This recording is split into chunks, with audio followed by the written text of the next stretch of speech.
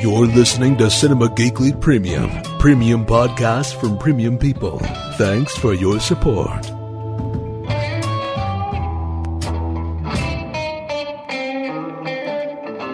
an X-Acto knife, hammer mill premium paper, 20-pound, one ream, and a glue stick. You can just go ahead and rip off the Band-Aid. I have a pretty good idea why you're here. Chuck? Excuse me.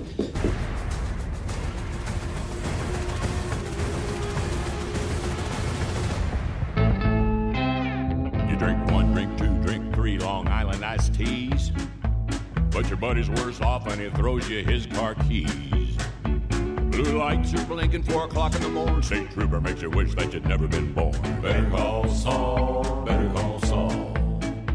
You want to tell the world you're in love with a girl named Fran?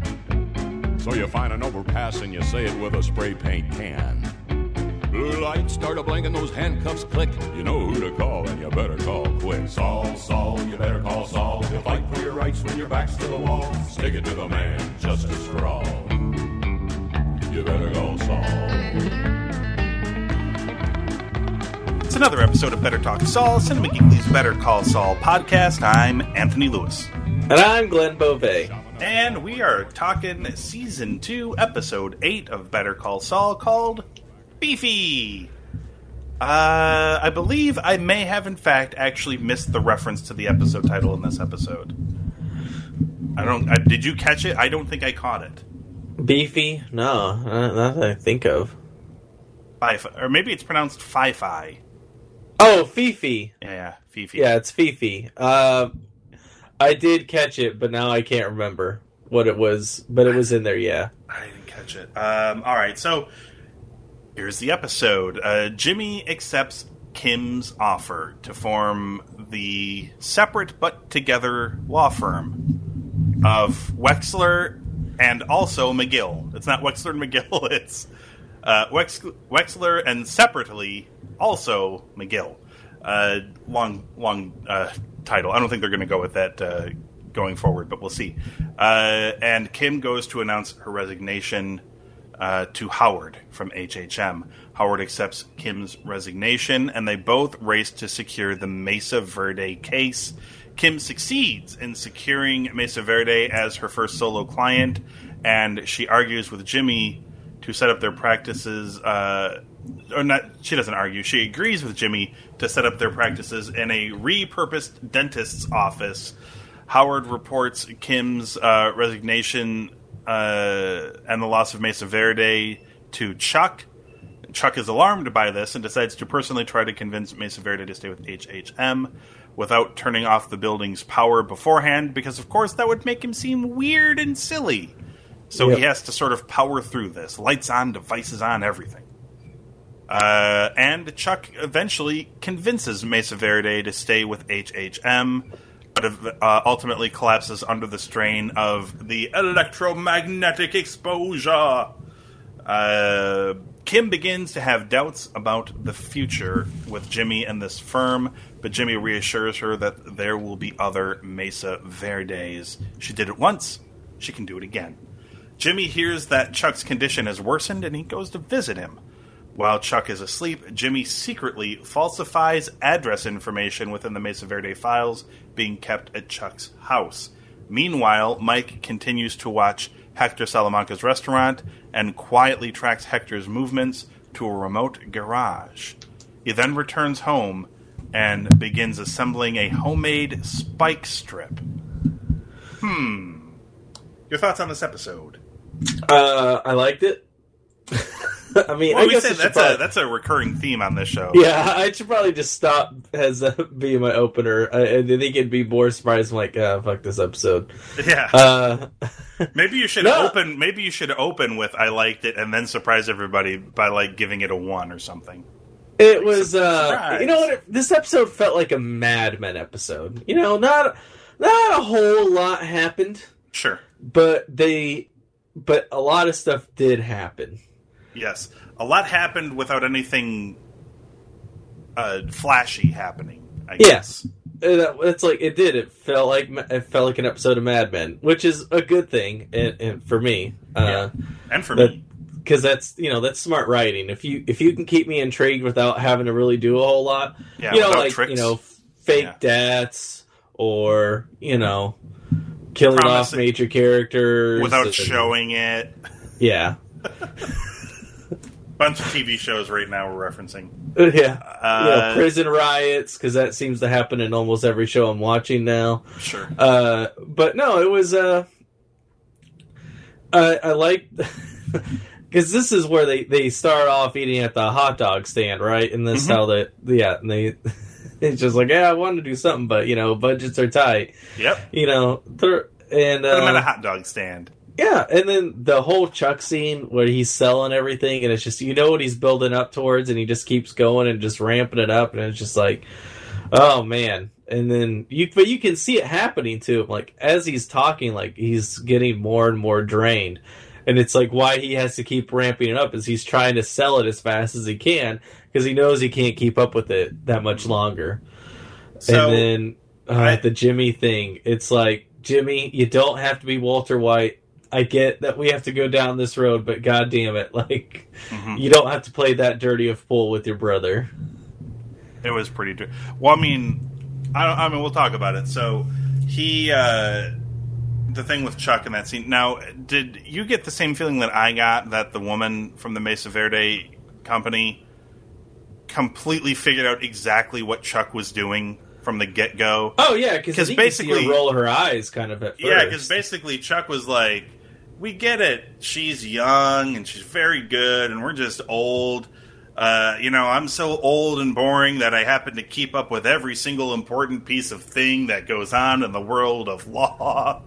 Basically like putting themselves over while like very backhandedly saying we're the best while trying to say you're making a stupid decision. Essentially, what he was saying, but he did it in a way. It's like we're dumb and old. We're so boring that we study. Like I read law shit. For fun. You're gonna need the manpower for it. But Jimmy. To me, Jimmy figured that this was. I don't think it was ever outwardly said or done, but I feel like the reason Jimmy did all of this is because he's like, fuck you, Chuck. Chuck's the reason they don't have Mesa Verde. And thing is, I don't think Jimmy ever expected to really get Mesa Verde. I think a lot of it just has to do with trying to stick it to his brother. Maybe, yeah. Because he's trying to get his brother to play dirty with him, and his brother, in a way he did. He pretty much, what they all said was a bad ad is what he did in a pitch meeting, was the over-the-top dramatics to sell, what you're trying to get them to buy. Yeah. And that's, that's what he always gets on to Jimmy for. Like, they both have showmanship, and I think that's what Jimmy's trying to, maybe in a way prove subtly is that, Chuck can be just as much of a showman as me. This is probably where he got a lot of it is from Chuck, just seeing how he interacts. And I think Chuck just hates it because maybe Jimmy does it in a way that he feels is manipulated, whereas Jimmy doesn't see it, being a showman's being a showman. You're always going to oversell whatever you got. And maybe there's the context between the two ideologies where you're having a problem. Let's talk about the fun dichotomy that is how Kimmy goes about her business and how Jimmy goes about his business. It's not Kimmy, but for some reason, Unbreakable. He's Jimmy, and Kimmy Schmidt starting this weekend, so I'm very excited. But how she goes about business. Oh my god, business, it starts today, didn't it? It may be today, yeah. Oh, shit. So Kim meets with Mesa Verde at a restaurant, very professional setting and all of this stuff, to work her magic, how she's going to run her side of the law firm. And she gives this great speech, wins Mesa Verde over. She gives this great speech about, like, the dude's hand-tailored suits, right? Yeah. Like, they pay this specific attention. Each stitch is sewn with you in mind. And, like, she's like, we're starting out right now, but you're going to be my only client. Everything is going to be tailor-made for you right now. And it's like, you're not going to be able to get that attention from bigger law firms. She does this great sell job. And then, meanwhile, it's not really specified what the fuck he's actually working on, but clearly Jimmy is working on doing something. and with the old veteran guy who's really not an old vet. He's just some guy that Jimmy got, what was it, public masturbation? Yeah, something like that. And Jimmy got him, well, he didn't. And he's, and basically he wants to do this because there's like an old World War II plane, I think, that's at a local air base. And he uses this guy to kind of sneak in onto the air base under the guise that he's like this old a war hero guy who, you know, flew one of these planes or something, and he wanted to see one of the old girls one last time, and then they get the airman who's like kind of is like the liaison. I've seen him in something. I'm really mad that I can't place where I've seen that guy before. Yeah, and so the whole thing is set up so they can kind of get rid of this guy for a minute, so Jimmy can get him to stand in front of this airplane for theatrics and stuff, probably for some sort of commercial he's going to shoot. Yeah. You know, because he's an ambulance chaser. He's one of those types of lawyers, and they went to all this trouble to do it. Oh God, all of that stuff was so great. I told you not to talk, and he's like, "Oh, I can't say anything." he's just mumbling to him the whole time. The one guy was just like, "Oh, thank you for your service," and blah blah blah. And then the guy just starts rambling on, like going, and then Jimmy interprets. He says, "You're welcome." He went on for like a minute. Yeah. And at the end, like, they get him back in the wheelchair because the army guy comes back with like a shit ton more guys, and they all want not to kick them out of the base, to take a picture with this guy. They're like, "Can we take a picture with him?" And at the end, the old guy just goes, "Cheese," and Jimmy's like, "Fucking A," and then takes a picture. God, that was so great. That was awesome. He gives like a thumbs up, right? Yes. Yeah. And they've got everything. He's covered with like a blanket, and he's got like the nose tubes and shit for oxygen. Get the tubes. God damn it, I'm not going to jail for this. Yeah. So good. And I love his two student film guys. Like yes. They got any great stories about your great grandfather or whatever? They're like, "Oh, sure, about the war and stuff." Like they couldn't even like improvise something. Yeah, I'm glad that they're reoccurring characters, because they work really well with Jimmy, because they're just along for the ride. Yeah. Is great. They're great. I liked the scene because, you know, it's revealed at the end that Mike is working on like a spike strip for something. I'm guessing he's going to stop Hector's car. Yeah. For something. I don't know what the fuck his plan is. Maybe that's how he's in the wheelchair. He gets hurt and gets sick. Maybe. I like that Mike was using his granddaughter for help. Like, she's helping him she doesn't know what he's doing, but it's like secretly she's helping Grandpa make a spike strip to stop a drug dealer. It's freaking awesome. And what I really liked, actually, is the last shot of the episode, because he's sitting there with some like latex gloves, and he's piercing the hose with giant nails and shit. And he's got some old-timey I don't know I didn't catch what show. I'm sure somebody out there is like, "It was this show." But I didn't catch what it was. Some show or some movie was on. Presumably from Mike's time or whatever. And I like that the episode just ends with him like getting distracted from his spike stripping duties. He just starts watching the movie or the show or whatever, and like that's the end of the episode. Yeah. I like that because it was just like, God, it was just running through my head that he's like making this spike strip or whatever, and then he looks up at the TV and he's like, God, this was a great episode.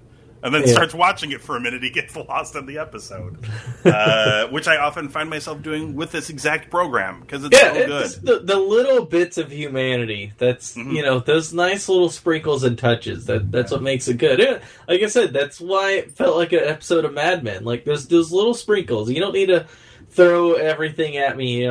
Just little sprinkles like that. That's what makes it feel real. Yeah. It's I like the show. I don't know what Mike is planning on doing exactly. Well, he's planning on doing something with the spike strip in a car. Something, and whatever it is, it's not going to be overly friendly. I'm not sure exactly what they're setting up for, but it's going to be good, and I'm excited to find out what happens. So I guess when he messes with Hector, that's how he's going to meet Gus. Mm-hmm. And Gus is going to be like, "Oh, I like your." I wonder if that's I'm how they glad end you the took season. him out because he hates Hector Salamanca so much. I wonder if that's how they're gonna. I wonder if that's how they're gonna finish the season. Oh yeah, Maybe yeah, I would introduce assume Gus. so. There's what, 2 episodes left? I feel like if they're only doing 10 episodes, then there is in fact only 2 left, Yeah, I think that's what they said. There's 2. which is a shame because Yeah. more, please. All right, your score for Fifi. 4, maybe 4.5. Somewhere around that line. Yeah, I gave this one 4.5. It was just super solid all the way around. I just loved the.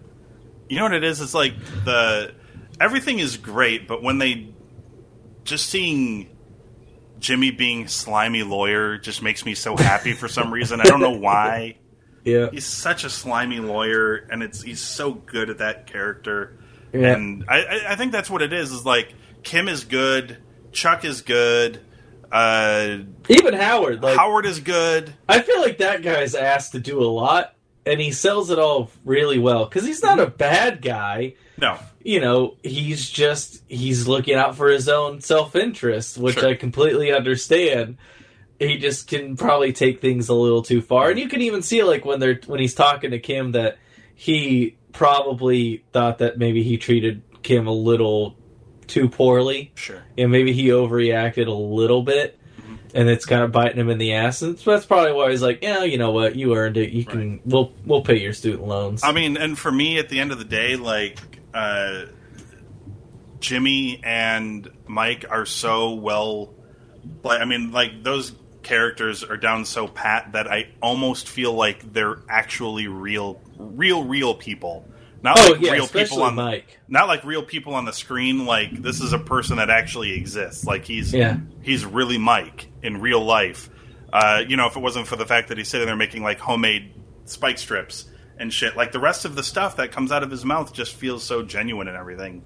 Like you're gonna come back and help us with that thing next week, and he's like, yeah, sure, I'll call you. Blah blah blah. It just like everything is it feels so genuine, and the way those characters are done is just so perfect. It's hard to not give this show, any less than a 4 usually. So, and the thing is, this show shouldn't be that good. Like I shouldn't be drawn in as much because I feel like know this should the have fallen outcome. short. Yeah, I feel like this show should have fallen short by now of expectations, considering what it's going up against and what it's being measured against. Yeah, but to me, it's not. No, they created a whole new chapter in this big book of Breaking Bad. In some ways, in some weird ways, it's better than Breaking Bad, but that's only because the show is different from Breaking Bad. Well, I think the other thing too is, it wasn't like Breaking Bad right out of the gate was amazing. It was not the most amazing show. It really happened right around when it was good. Saul Goodman showed up in season 2. Like that's where things really started to change. Yeah. I mean, the show was always really good, but it didn't go into the next stratosphere. Like they had to figure out that world. This is a show that exists within that world, and they already know all of that world. So it's kind of cheaty, but. Yeah, I don't care. It's making for good television, and it's damn good television. I wonder TV. what next prequel show they could do. God, I'm not sure. I mean, but there's all sorts of shit I would watch. The thing is, like, there's so many good characters in it, and it's such a deep well to pull from that they also don't just throw everything at you. Right. You kind of have an idea, you get where Gus Fring comes from, but if they ever did a prequel show, like, that would be neat. I would like to see how him and about the building of his empire, presumable boyfriend, came to be and that kind of thing. I mean, shit, at this point, I'd watch a show about young Mike Ehrmantraut and his dealings with the police department and corrupt nature. Or a show about Huel. I'd watch a show about Huel. What the fuck? The name of that guy who's now disappeared. Drew. Is it Drew Pierce? I don't know. God, I wish I could remember the name of that guy. I am actually the actor's name, not the character's name. Yeah, I'm trying to remember the Price. Price, yeah. I would watch a spin-off show about that guy in a heartbeat as well. It would be It'd be so mundane, but really entertaining. It would. It'd be like a TV show with Office Space is what I would feel like. The TV version of that. Yeah. Oh, my God. All right. Well, that's a wrap for this week. We're going to come back. There's but 2 episodes remaining, which is incredibly sad. Yeah. But there appears to be some sort of tie-in with what we saw at the end of this week's episode and the title of next week's, Glenn, because we come back with Season 2, Episode 9 of Better Call Saul. It's called Nailed. Gave you away. Who you gonna call to skip a prison stay? Saul, Saul, you better call Saul. To fight for your rights when your back's to the wall. Take it to the man, justice for all. You better call Saul. You best call now, you hear?